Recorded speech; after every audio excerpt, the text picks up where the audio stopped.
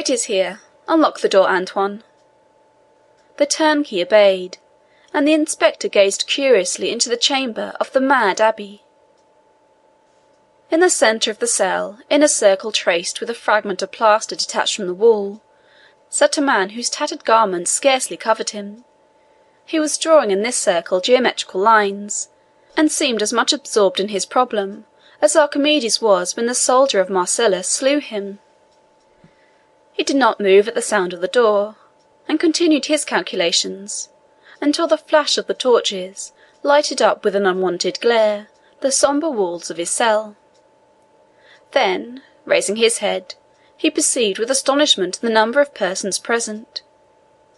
He hastily seized the coverlet of his bed and wrapped it round him. "What is it you want?" said the inspector. "I, monsieur?" replied the abbé with an air of surprise. "I want nothing." "You do not understand," continued the inspector.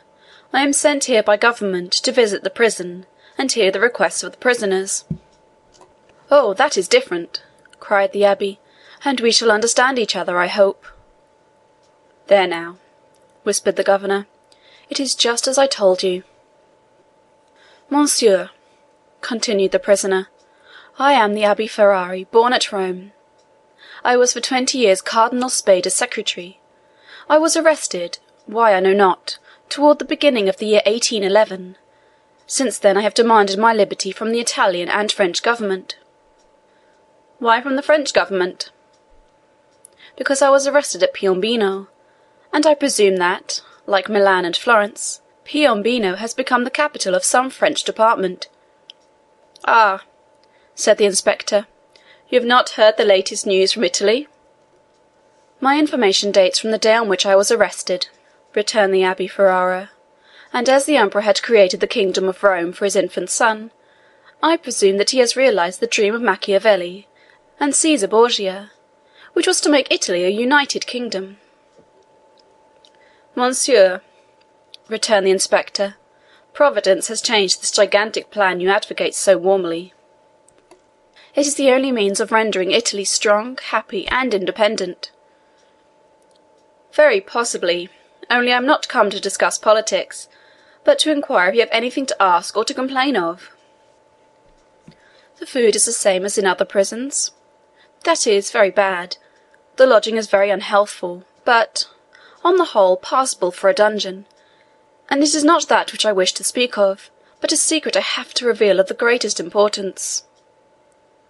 "We are coming to the point," whispered the governor.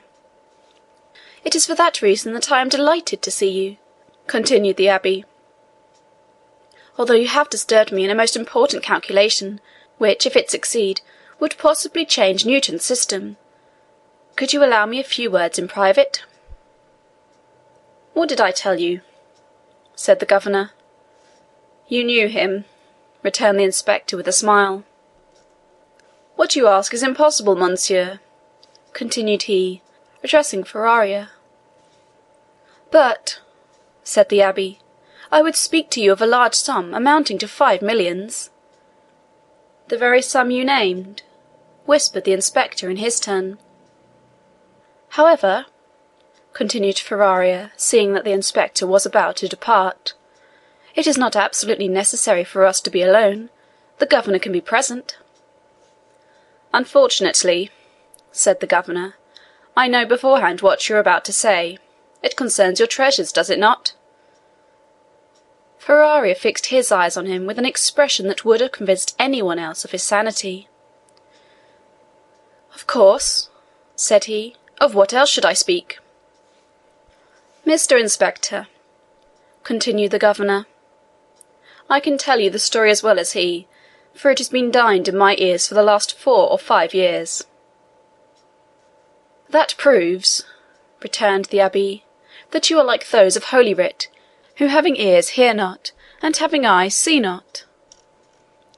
"My dear sir, the government is rich and does not want your treasures," replied the inspector.